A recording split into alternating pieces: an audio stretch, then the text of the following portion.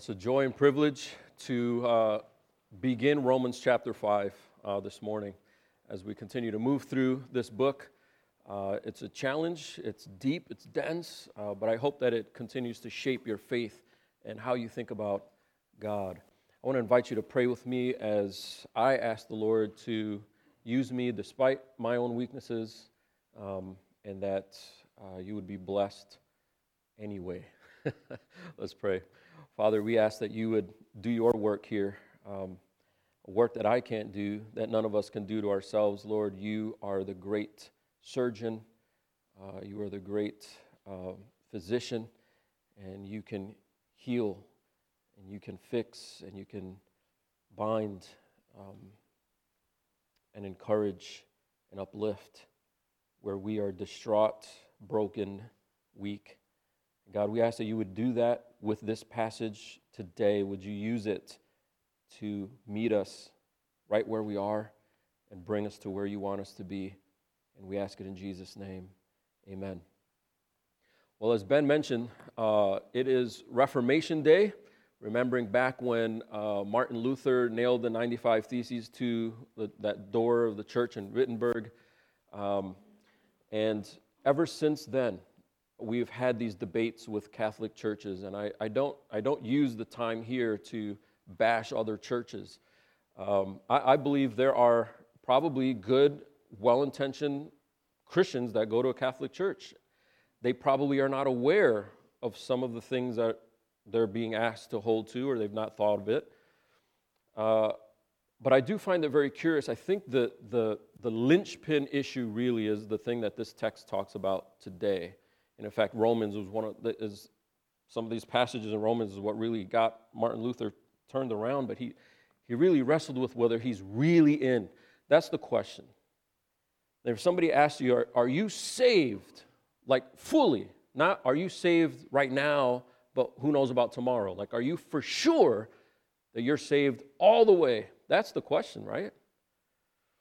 I remember sitting in a class back when I was a student at Trinity, and I was sitting around a table, and the teacher was walking us through not being presumptuous about our faith, not being presumptuous that you really are in. You know, the professor was reflecting on nights that he stays awake. It's just, am I really saved? Am I? And I remember one of the students going, that's what I miss about the Catholic Church. You never really knew. I remember thinking to myself, well, why would that be the thing that you miss about the Catholic Church? And I promptly dropped the class, but beside that point, I remember thinking, I think the reason why it's something that the student misses and something that I think that teacher was cherishing is because it sounds humble to say, I don't know for sure, and it sounds arrogant to say, I know for sure. And who are we as evangelical Protestants to say we know for sure? And what I want to say to that is, what is the entire point of being a Protestant if you don't know for sure? That is the point.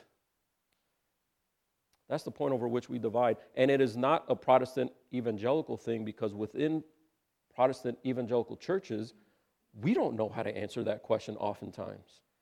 Do you know for sure you're saved tomorrow? Is the question that Paul wants to address. Turn with me to Romans chapter 5, and I hope that if coming in here this morning you are still not sure how to answer that question, your child asks you, are you saved for sure? Your neighbor asks you, can you be sure? Because in Islam you can't be sure. With Roman Catholicism you can't be sure. With probably half of evangelicals you can't be sure. Because you have to hold on.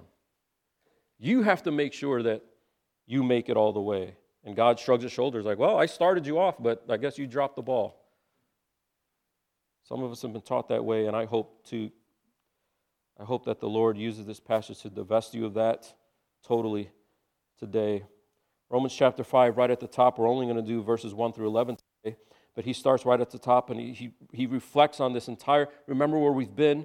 Chapters 1 and 2 completely strip you down. You don't deserve God. You can't get to God. No matter whether you grew up in church, didn't grow up in church, you had exposure to Scripture, you didn't have exposure to Scripture, all you had to look at was mountains, or all you had to look at was Sunday school every week because your parents dragged you, you cannot get to God.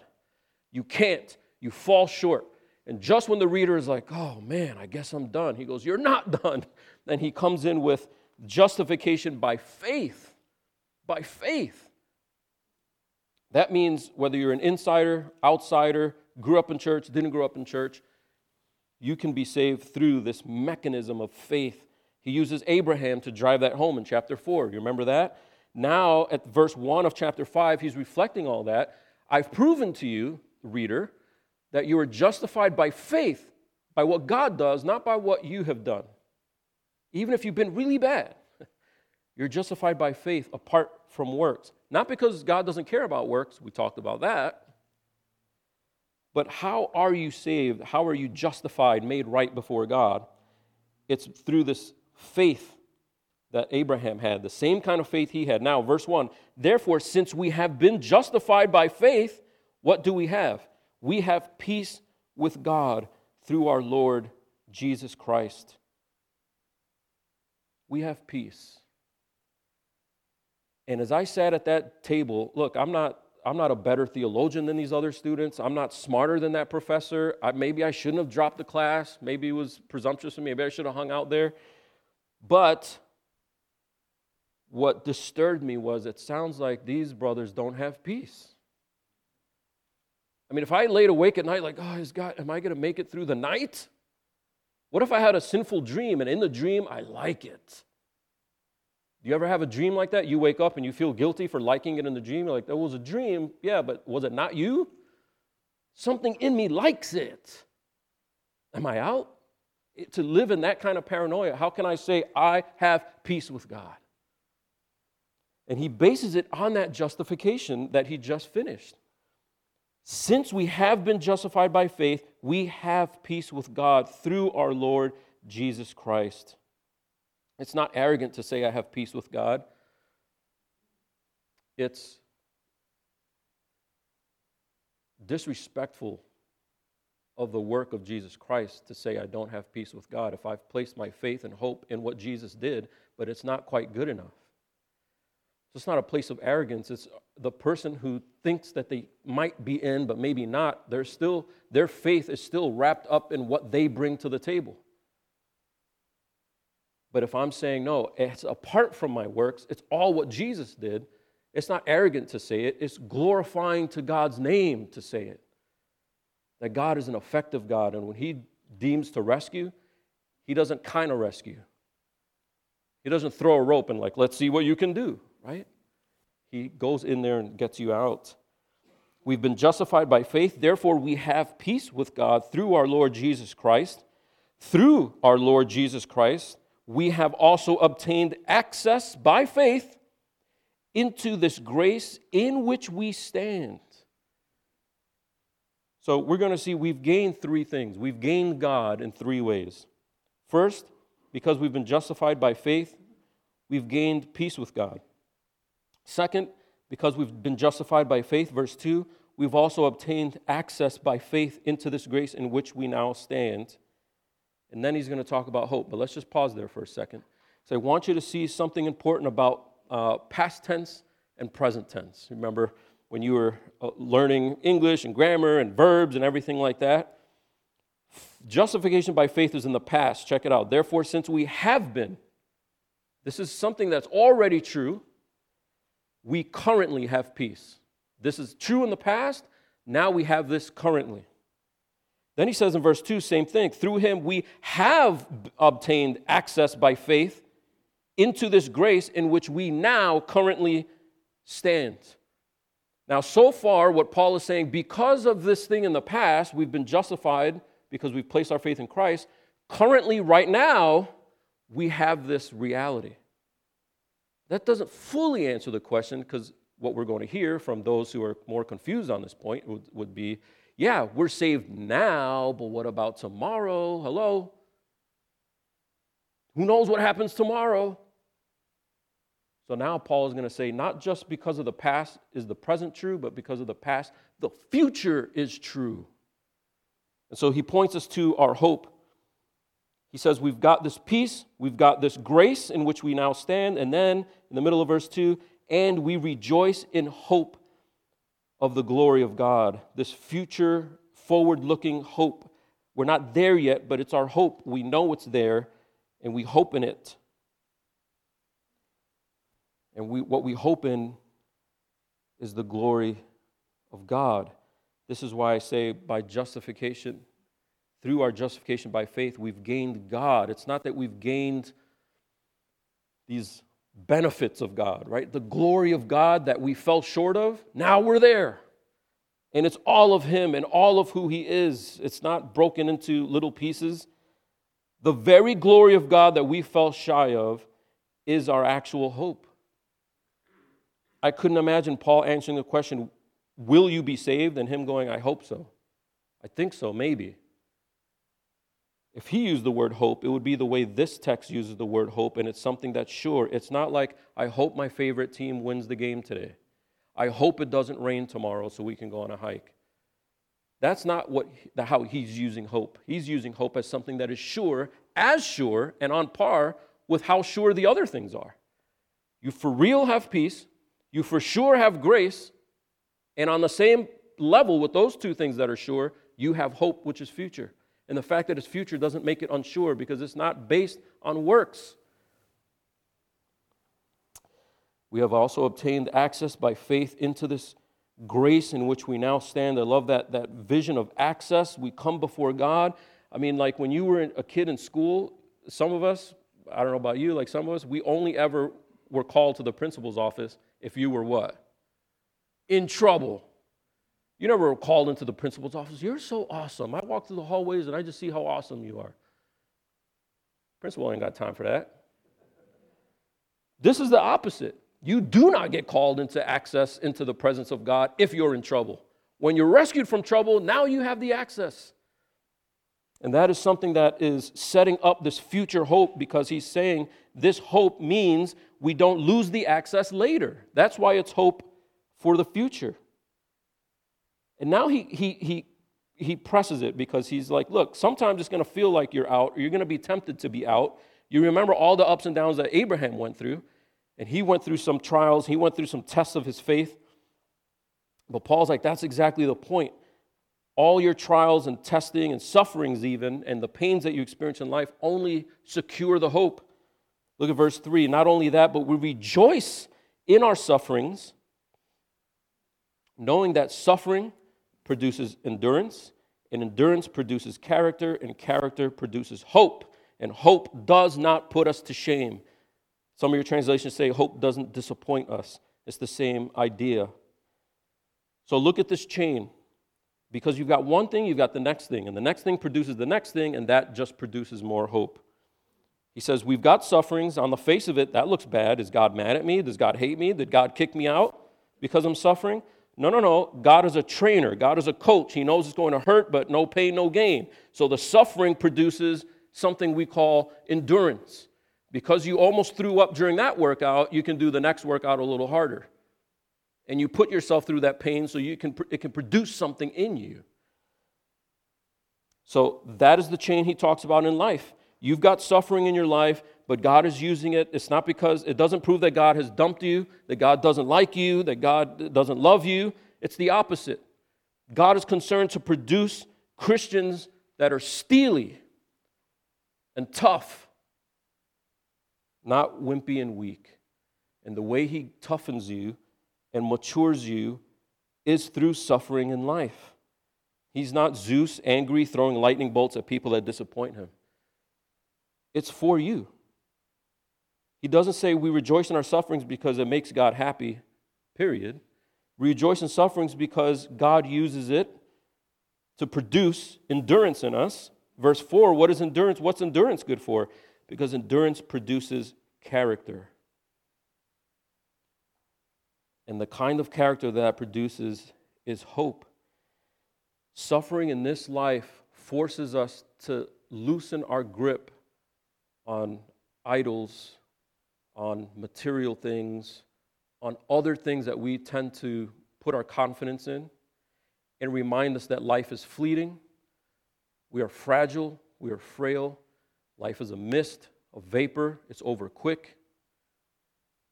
It can be robbed at any moment. Your health can change. Your career can change. And that's scary, right? And he's saying when suffering messes with those things that we tend to put our hope in, it forces you to have the kind of character to put your hope in the right place, which is the only thing that doesn't change. The only thing that will still be there tomorrow is God himself.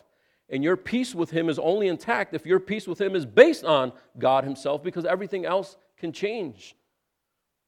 And so even the sufferings in your life, he's saying, even the hardships that you endure, you endure for a reason. You endure them to produce a character. That character is a hopeful one. You're a kind of person that hopes in the right thing. You put your hope in the right place. Verse 5, and hope doesn't put us to shame because God's love has been poured into our hearts through the Holy Spirit who has been given to us. It's amazing to me that some of my Christian friends throughout life who've had the flimsiest understanding of the assurance of this hope claim to have the highest understanding of the ministry of the Holy Spirit. Because the Holy Spirit has to show up in fantastic ways, right? What does Paul say? When the Holy Spirit shows up, he's pouring a love into your heart. Not the kind of love that just kind of makes you sway back and forth and write like Christian Hallmark cards, but the kind of love that helps you understand your hope is for real. God loves you enough to make you make it all the way. That's how he proves his love to you. Now, we share a problem across all Christianity, no matter your denomination, your background, your upbringing. What we experience as the Holy Spirit's love is subjective. Is that really the Holy Spirit's love, or is just the sun out today and I kind of feel good? Is that really the Holy Spirit's love pouring into my heart, or did I just get a raise and I'm excited about it? My team just won, I'm excited about it. And so he's like, I feel you. I'm going to give you an objective reason so that you can interpret those subjective feelings. The subjective feelings are important. We don't want to just turn off our hearts and only exercise worship with our minds. But because the heart is difficult to interpret, we need the mind to be like the check, the coach, to make sure, yeah, that's the right feeling. Okay? So he's talking about this love poured into your heart. You might be thinking, well, how do you interpret that? It's kind of subjective. Cool. I'm going to give you the most objective reason to pin your hopes on. And it's actually a historical event. We just celebrated it with this broken bread and spilled juice. Verse 6. How do you know that love is real? How do you know the Holy Spirit's been given to us? For while we were still weak, at the right time, Christ died for the ungodly. And then he goes, who does that? Nobody does that. Verse 7, for one will scarcely die for a righteous person, though perhaps for a good person one would dare even to die. He's saying, in real life, we don't really see this a lot. If we did see it, it would be somebody dying for someone they thought was worthy of it. People don't die for an unworthy cause, but some people might die for a worthy cause. But he's saying, think about the difference here is Christ died not because we're a worthy cause, not because I'm worth it. I'm worth it. Jesus died on the cross, and that shows me how worth it I am. I wasn't worth it, and yet he still died on the cross. That ramps it up. It's like when somebody gives you a gift, but you gave them your Christmas gift the week prior, and back in the recesses of your mind, you're like, cool, because I thought you were going to leave me hanging. I mean, I gave you a gift. You're still appreciative, but in the back of your mind, it's kind of like, I gave you a gift. You talk with your spouse, like, hey, every Christmas, the Johnson family is giving us a gift. And I just realized we never give them anything. And then you add them to your list. Why? You feel kind of obligated because they give you gifts. And Paul's trying to help you understand, it is so not that. It is so not that. We don't enter into heaven like, I know you got me halfway there, God, but I mutually exchanged that gift, didn't I? I brought some stuff. I held on. I had a stick-to-itness, didn't I? No, you didn't. Neither did Abraham. If you go back and read those chapters in Genesis, I urge you to, if God didn't intervene in Abraham's life, Abraham wouldn't be in the Hall of Faith in Hebrews, and Abraham certainly wouldn't be in Romans 4. God is like, you idiot, here, let me help you with that. He did it again. Wow, let me help you with that again. Who kept Abraham? Abraham? God did. And he's using that example. It's right back in Romans 4. We just came out of it. And he's channeling that to say, God doesn't do this for how awesome Abraham was, and he didn't keep him because how great Abraham was. Because even though you might find somebody who dies for someone else because that someone else is so worthy of it, God did it differently because Jesus died when we were not worthy of it. We were still weak, in verse 6. You need to make clear to your friend, your cousin, your neighbor, your coworker, who you're trying to explain the gospel to, and they're like, you know what, I'll come to church, let me just clean up a few things. You're like, that's actually the easiest way to never gain God. Because God doesn't rescue us when we're cleaned up. He rescues us while we're still weak. And the posture of, let me do some stuff first to kind of lessen the obligation here a little bit, actually ruins the gospel. And that kind of gospel that you thought you grasped isn't the gospel. We need to be clear on that up front. It's while we were still weak. It's not the person that thinks they're kind of swimming, they're gulping some water, but they can kind of make it down the river. It's the person that's drowning. And at the right time, Christ died for the ungodly while we were still weak, yet before final judgment. I think that's what Paul means by the right time. Christ stepped in at the right time where you still had a chance to be rescued, but while you realize you can't rescue yourself, that's the right time. And God, verse 8, shows his love for us in that while we were still sinners, so that's why I said the love that he poured in our hearts needs an objective demonstration, an exhibit A, an example that he can point to and say, see that love you feel in your heart? It's not just a feeling. It's actual love, and I demonstrated it through Jesus on the cross. God shows, he demonstrates his love for us, verse 8, in that while we were still sinners, Christ died for us. This is why when we have a low understanding of the cross, we have a hard time following God when we're suffering. Because we feel like the suffering that we're experiencing proves that he doesn't love us. And in order for God to prove that he does love us, he has to remove the suffering. Heal me, God, or I'll realize you don't love me. Save my ailing uncle, God, or I'll realize you don't love me. And you'll notice what Paul's saying. He doesn't point to exhibit B, exhibit C. He doesn't have a whole lineup of exhibits to try to prove to you, the juror, that he actually loves you. He's got one exhibit. And every time you bring up the question, he'll point to the same exhibit. Here's exhibit A, and I'm not swapping slides. It's Jesus on the cross. So whatever you're experiencing, when you're tempted to think, does God not love me because of this? Well, the kind of God that even while you were still a sinner sent his perfect son to die on your behalf, does that sound like an unloving God or a loving God? Does that sound like a capricious God? Does it sound like a flaky, fickle God that you can't tell if he really loves you or not? No, it doesn't. And because Jesus proved God's love on the cross, he doesn't have to prove it in the hospital room. We don't cling to the immediate solutions. We cling to this ultimate solution.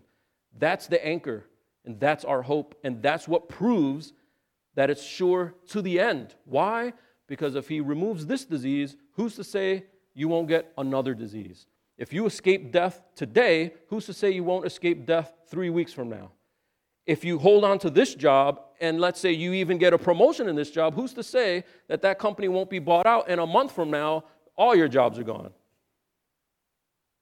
So that's why we need Exhibit A. It's the one unchanging, indisputable fact of God's love. If he did that, I know he loves me, and so I interpret sufferings a different way now. We have now been justified, verse 9. Since, therefore, we have now been justified by his blood, it costs something. It's proven. The love that God sheds on us is proven by Christ's death on the cross. Because we have that and we've been justified that way, how much more shall we be saved by him from the wrath of God? Meaning, in the end, when there's that great day of judgment and he separates the sheep from the goats, the ins and the outs, those who are saved and those who are unsaved, and the unsaved get the wrath of God, and the saved, God's wrath is blocked by Christ. How will we know on that day we will escape the wrath of God? He's saying because of justification by Christ's blood. That's how you know. Not looking back on your past few weeks to see how good you've been. Not to examine yourself to see if you have the wherewithal to really follow through on things. You look to Calvary, where Christ died. So he's using an argument. If it's true here, well, it's got to be true there. If it's true that God held nothing back to save you and to justify you, make you right by taking all of your wrongs and putting it on Christ, if he did that, why would that not be secure enough in the end? If he did it here, he'll do it there. Now, our problem is we don't have that connection as strong as it is in Paul's mind. Paul's saying, if it's true here, then it must be true there. Well, where we slip and fall is sometimes, well, it's true here, I hope later it's true there, maybe it'll be true then. And Paul's saying, no, this is the greater truth. Exhibit A proves that God is saving you, and if this proves that God is saving you, then it proves that he'll finish it. I'll just read it again. Since therefore we have now been justified by his blood, how much more shall we be saved? If we have the present one, how much more will we have the future one? It's not a division in his mind. Verse 10, for if while we were enemies, we were reconciled to God by the death of his Son, much more, now that we are reconciled, shall we be saved by his life. So that on that day when you stand before God, I don't think he's going to say this, but the proverbial thing that Christians say, when you stand before God on that day and he's like, why should I let you into my heaven? There's no verse like that he asked that question. But let's say that's the situation. Your answer is either going to be stuff you did in connection with some stuff that he did, or your only answer is Exhibit A. Stuff you did. That's it. That's what makes it sure. Anything mixed with that makes it unsure. While we were enemies, we were reconciled to God by the death of his Son. Much more, now that we are reconciled, shall we be saved. He's not even saying, if this is true, then this is true. He's saying, if this is true, then for sure this is true. How much more, twice, is this one true? When you don't have a real understanding of how you are justified, you lose everything. You don't know how to answer the question, are you saved? You don't know where you're going. If you're in an accident after church, God forbid, and your life is taken from you, you're not sure, it's because you're not sure about justification in the first place. If you're clear on justification and how justification happens in the first place, then you're sure about the future. And that's the kind of hope that Paul wants you to walk away with, not a flimsy, wishy-washy hope, a sure hope that knows, well, if he's justified me this way, then how much more will he justify me in the end, and I'll make it on the last day. Verse 11, he says, more than that, we also rejoice in God through our Lord Jesus Christ, through whom we have now received reconciliation. And you'll see that permeating this entire passage is Jesus Christ. We have peace through him in verse 1. It's through him that we have obtained this access into grace in verse 2. And his love is proven to us through his death in verses 6 through 9. It's the death of his Son again in verse 10. And we rejoice in God through whom? The Lord Jesus Christ. Yeah, Paul, I get it. Do you? Do you get it? Or do we close our Bible, sing our final song, and go home and we're still paranoid? We still don't know how to answer the question, what about tomorrow? And Paul's saying you need to believe that tomorrow's taken care of. Otherwise, if you don't really understand how today is taken care of. Maybe you're not saved. I think that's what Paul would say to somebody like that. Because he's going to say, if you don't understand the power of Exhibit A, then we need to unpack what Exhibit A is here. You don't understand justification. But once you do, then you know how to answer the questions about the future, because God is the one that takes you all the way. I'm going to close with somebody who's said it better than I am able to say it. And I think you should look it up if you want to. It's a free article online. It's an old article, an essay written by J.C. Ryle, R-Y-L-E. And the paper is called Christ is All. Christ is All. I might sound a little old, but listen, just a few words here. This is how he starts wrapping up his paper at the end. Now I call on every reader of this paper who is a believer. I beseech you, for your own sake, to make sure that Christ is really and thoroughly your all in all. Beware of allowing yourself to mingle anything of your own with Christ. Do you have faith? That is a priceless blessing. Indeed, happy are those who are willing and ready to trust Jesus. But take heed, you do not make a Christ of your faith. Rest not on your own faith, but on Christ. You could chew on that for a while. Is my faith in Christ, or is my faith in my faith? How strong is my faith? Will my faith last? Will my faith be there in the end? Your faith is in the wrong thing. Your faith is in your faith. Your faith needs to be in Christ. Does Christ change? Is Christ the same tomorrow? Would he save now but not save later? No. Well, then there is your answer. Is the work of the Spirit in your soul? Thank God for it. It is a work that shall never be overthrown. But oh, beware lest unawares to yourself you make a Christ of the work of the Spirit. Rest not on the work of the Spirit, but on Christ. In other words, the proof of your salvation is not in, look, things in my life have changed. I quit smoking. I stopped cheating on my wife. I don't look at this stuff anymore. I'm a better person. Your faith is not in those things. Those are effects. Praise God for them. But your faith needs to be in Christ. Have you any inward feelings of religion and experience of grace? Thank God for it. Thousands have no more religious feelings than a cat or a log. So great that you have religious feelings. I don't know why he points out to a cat or a log. Maybe he's writing and he sees a fire and his cat. I don't know. All kinds of people have religious feelings.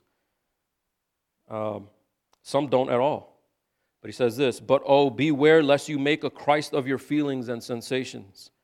They are poor, uncertain things, and sadly dependent on our bodies and outward circumstances. Rest not a grain of weight on your feelings. Rest only on Christ. He says, learn to look more and more at the great object of faith, Jesus Christ, and to keep your mind dwelling on him.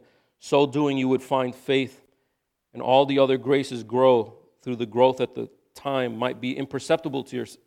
Even though that growth might at the time be imperceptible to yourself. He would prove a skillful archer. We must not look at the arrow, but at the mark.